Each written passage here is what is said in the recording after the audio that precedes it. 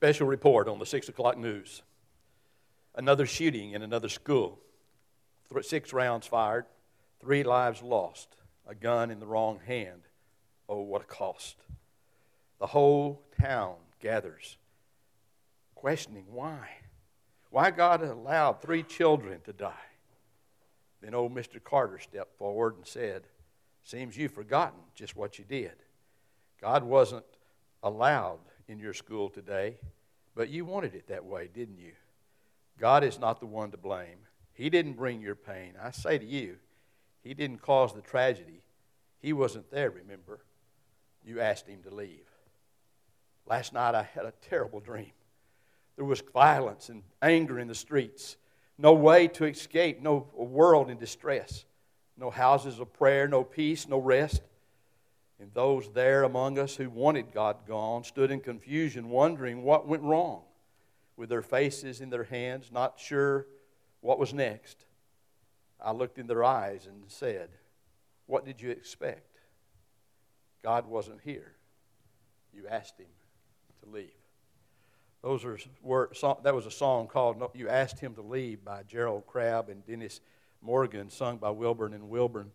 Powerful words in a time in which you and I see in our land so much struggle, so much strife, so many things going on, and being a part of what we deal with on a daily basis. I think all of us realize and understand, whether we like it or not, and we shouldn't like it, that we are no longer, if we ever truly were, we certainly are no longer a nation under God.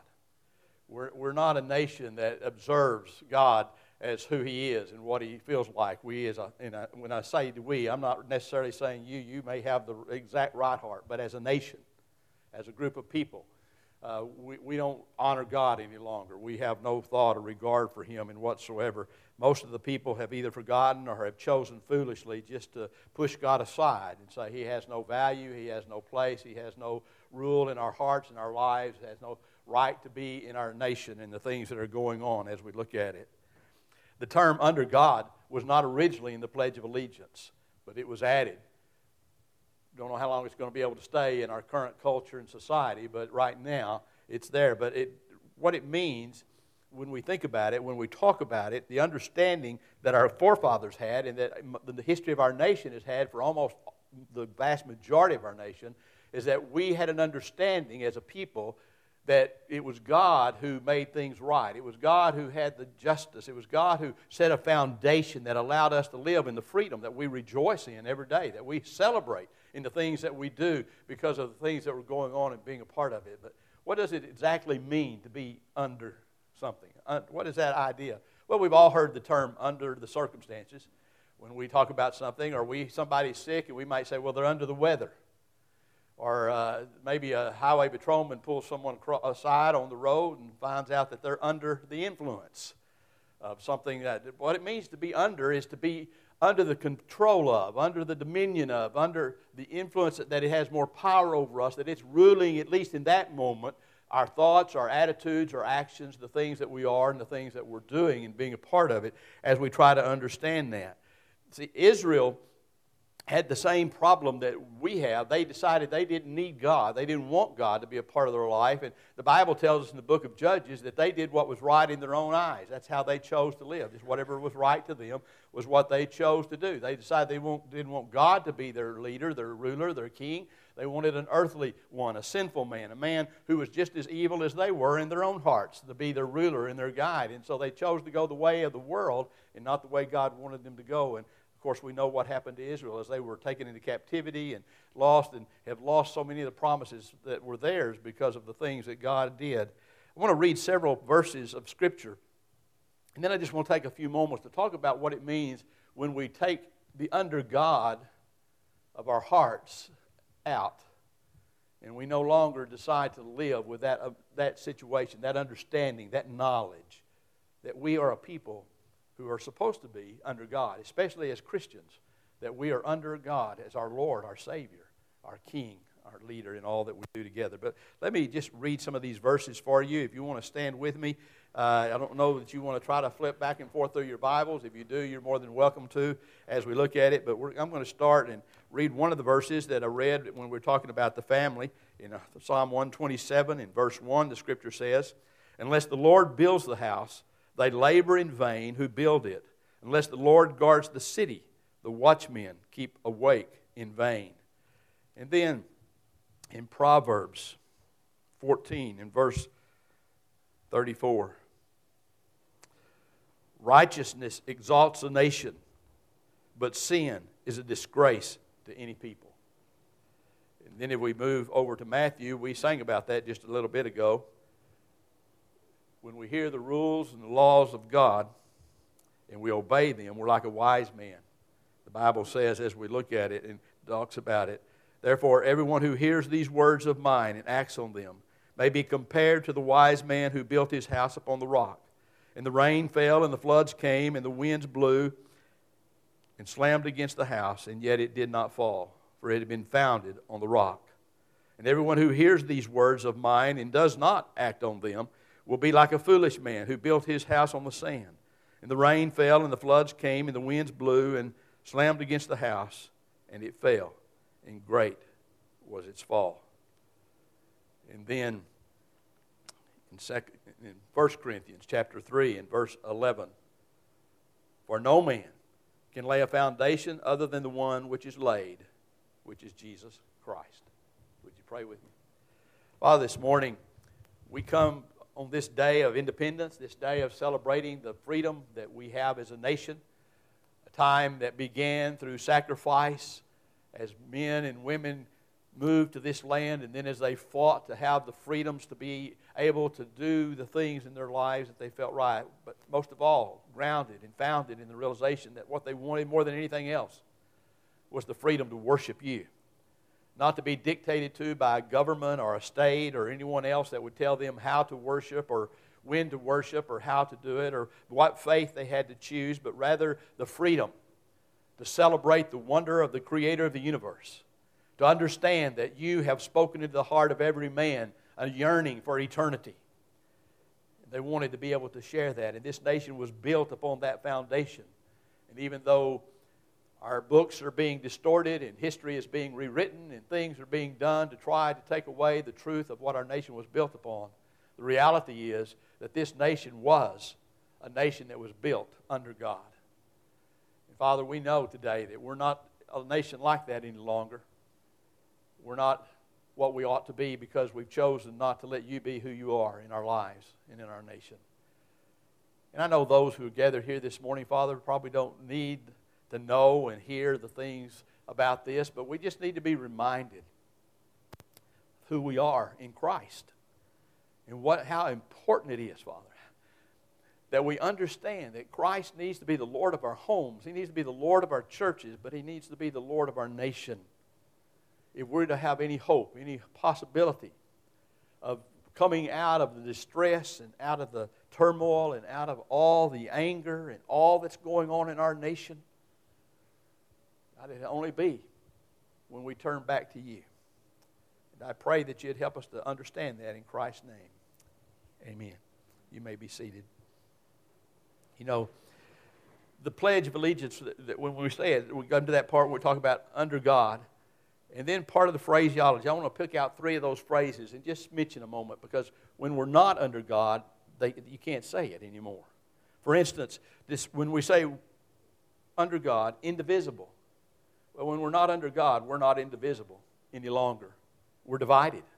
We're a people who have no clue where we're going and what direction we're going in, and none of us get along with one another. We're all at each other's throats. Everybody's fighting for their own rights and their own privileges, and no one wants to be solid in being a part of it as we look at it and as we understand. Matthew 12:25 informs us that a kingdom divided against itself cannot stand.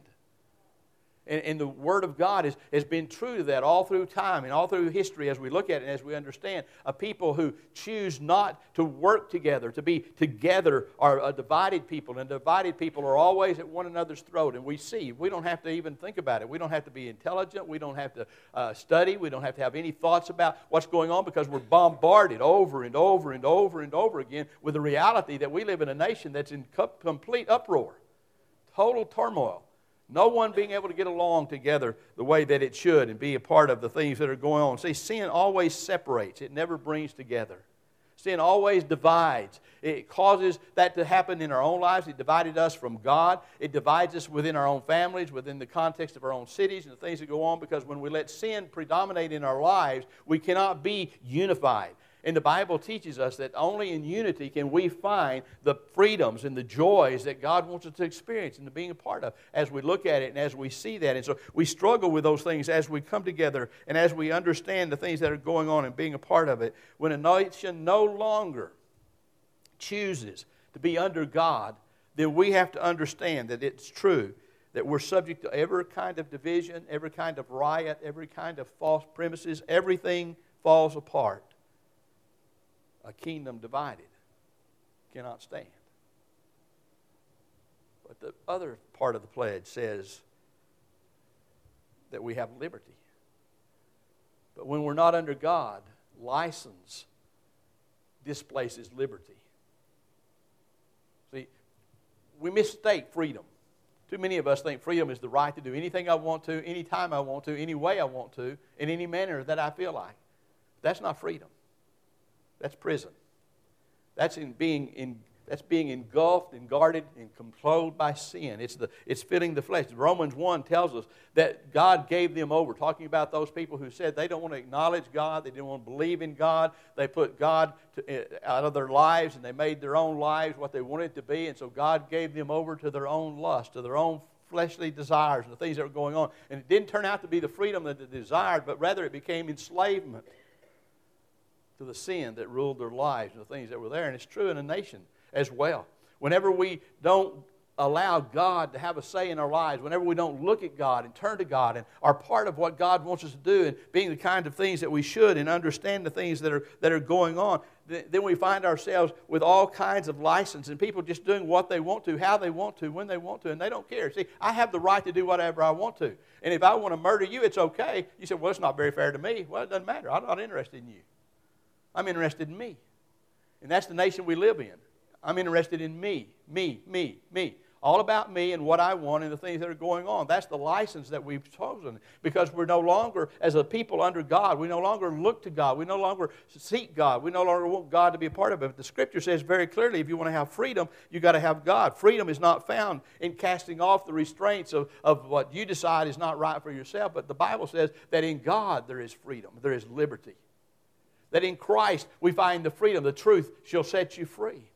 The Bible teaches us that if we want to really understand what it's like to live a life of freedom, to live a life of power, to live a life of victory, to live a life that has the kind of joy and wonder and all that we want, it's lived under the rulership and the lordship of the Lord Jesus Christ. And there is no other means by which it can happen.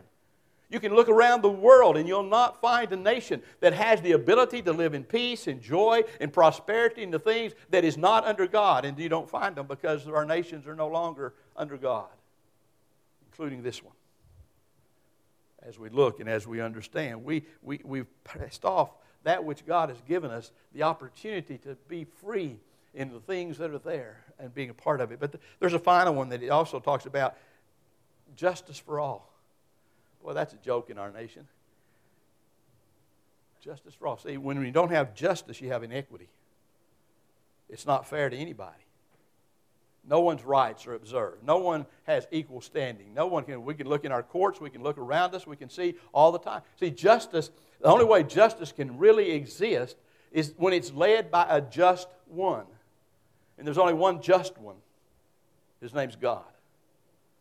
And He Himself has chosen to take those of us who would willing to step into His love and to receive His grace and His mercy and be cleansed by what He did for us on the cross in Jesus Christ. He has chosen, the Bible says, to justify us, to make us right before God, to make us right in His eyes and His standing, to give us the justice that we don't deserve, but that God desires for us. But we can't have justice when we don't have those who have just lives, when we don't have those who know the just one, leading and guiding and ruling in our courts, in our politics, and all the things that are there. They can't do it because they don't know justice themselves. When we take God away, we remove the opportunity to have genuine justice in a land. And so we see what we have. People with money getting away with whatever they want to get away with. people without money being persecuted for things that they couldn't do, that they maybe not even do. We find racial problems. We find all kinds of poverty problems, educational problems, all the issues that are going on, and nothing equitable, nothing justified, because we're not living under God. We're not a people who choose to let ourselves use any brains that God gave us, but rather we choose to be submitted to the evil understandings and ways of Satan in a nation without God. Can we do anything about it? I had a friend sent me an email this week. He said he meets with a group of men. He lives in North Carolina, and he meets with a group of men, and they were discussing some of the things. And he's told me a couple of times how burdened he is over the fact that God's people no longer live like God's people. You know, how it's broken his heart, and he just doesn't. He said, I think I still believe there's a chance for revival, but not if we don't do something different. I don't know. I'll be honest with you. I don't know if there's a chance for revival in our nation. I know God's big enough. Not in question about that.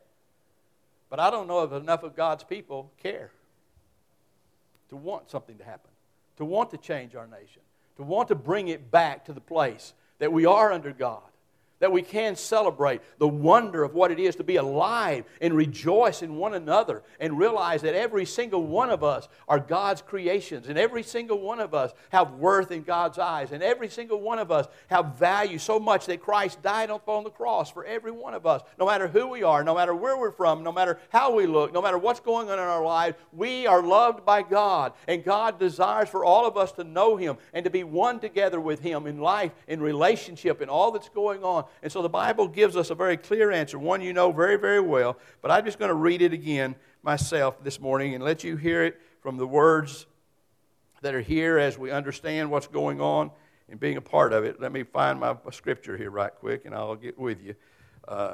Whoops, wrong place. Okay. 2 Chronicles 7:14. You know it, you can quote it, but listen with your heart, not just your head. If my people who are called by my name will humble themselves and pray and seek my face and turn from their wicked ways, then I will hear from heaven, will forgive their sin, and heal their land. See, the Scripture makes it very clear who God's talking to there. God's people. Not talking to the lost of this nation. They live like the lost because they are lost. They're evil because they are evil. They have evil hearts. They can't help it. Until they get redeemed, they have no chance of living according to the love that God desires for all of us to have. And so He's talking to the church. He's talking to His people. And He said, if my people, those who know me, those who have experienced grace, those who understand what I have done for them in their lives, if my people will humble themselves, that means to acknowledge we've made a mess of it, folks. We need God to fix it. We'll humble ourselves and turn from our wicked ways. It's not saying if those old evil people out there in the world get right. No, it says if God's people will turn from their wicked ways and seek God's face. It means want God more than we want anything else. Then, and the emphasis is in fact only then, I will hear from heaven, and I will forgive their sin, and I will heal their land. So yes, there is a possibility. Certainly. Always there's a possibility when God's around. There's not anything God can't do. There's not anything God can't fix. But it comes when you and I come to an understanding that we need more than just to say with our words, we're under God. No. It's not until we absolutely, totally, willfully place ourselves under God, to acknowledge that He is the one who has dominion in my life. He is the one who is Lord of my life. He is the one who influences my life, who directs my thoughts, my actions, my attitudes, and the things that are going on. It's not until I genuinely, purposely, singularly, place myself under God that I can expect all the things that God wants to do and all the blessings that He has. And one by one, God's people are going to have to stand up and say, today, I commit myself once again to come back to that place in my life where I submit to God as Lord and Savior of my life. I submit to His authority. I submit to who He is. I yield to Him. I seek God's influence in my life, in my heart. I want to walk under the authority of the Lord God Almighty. And one by one, we can become a mighty army again that can pray God's purposes back into place. That can watch God begin to change people one by one by one by one. And we can begin to see peace restored to communities and homes. We can begin to see joy brighten up the lives and the faces of people once again. We can begin to experience that peace that we all long for so desperately. But it comes when we who are God's people put ourselves once again under God. Don't blame God for the nation that we have. Don't blame God for the pain and the hurt and the anger and the hunger, the poverty, all the things that are going on around it, because all those are a result of choosing sin over God.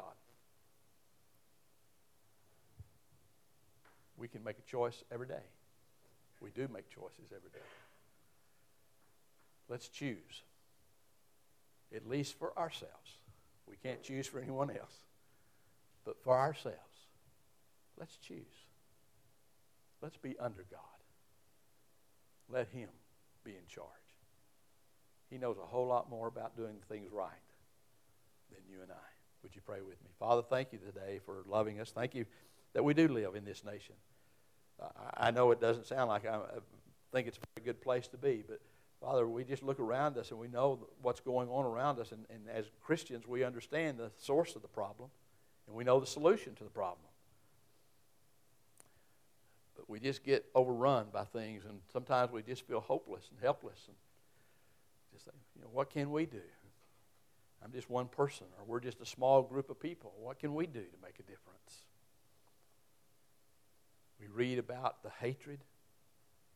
We read about the anger. We read about the unforgiveness and unwillingness to forgive. God, we could go on and on and on, but I stand here this morning, first of all, to say thank you that you forgave me when I didn't deserve it. You love me, though unworthy. And you have placed within me your peace, and your joy, and your mercy, and your grace. You have bestowed upon me the freedom from all condemnation to know that I walk in the grace of forgiveness of God, and one day will stand in your presence for all eternity, forgiven, cleansed, whole. But God, that's what our nation needs. And it has to start with us. So, Father, I just pray that you'd speak to each of us individually and all of us here as Christians collectively. And that you'd put a burden on our hearts for our nation. And that we'd begin to pray the way we ought to pray. With a burden, but also with a hope. That you might, once again, as the Scripture says, God, do it again. Would you just once again revive us? For we so desperately need you. I pray that in Christ's name. Amen.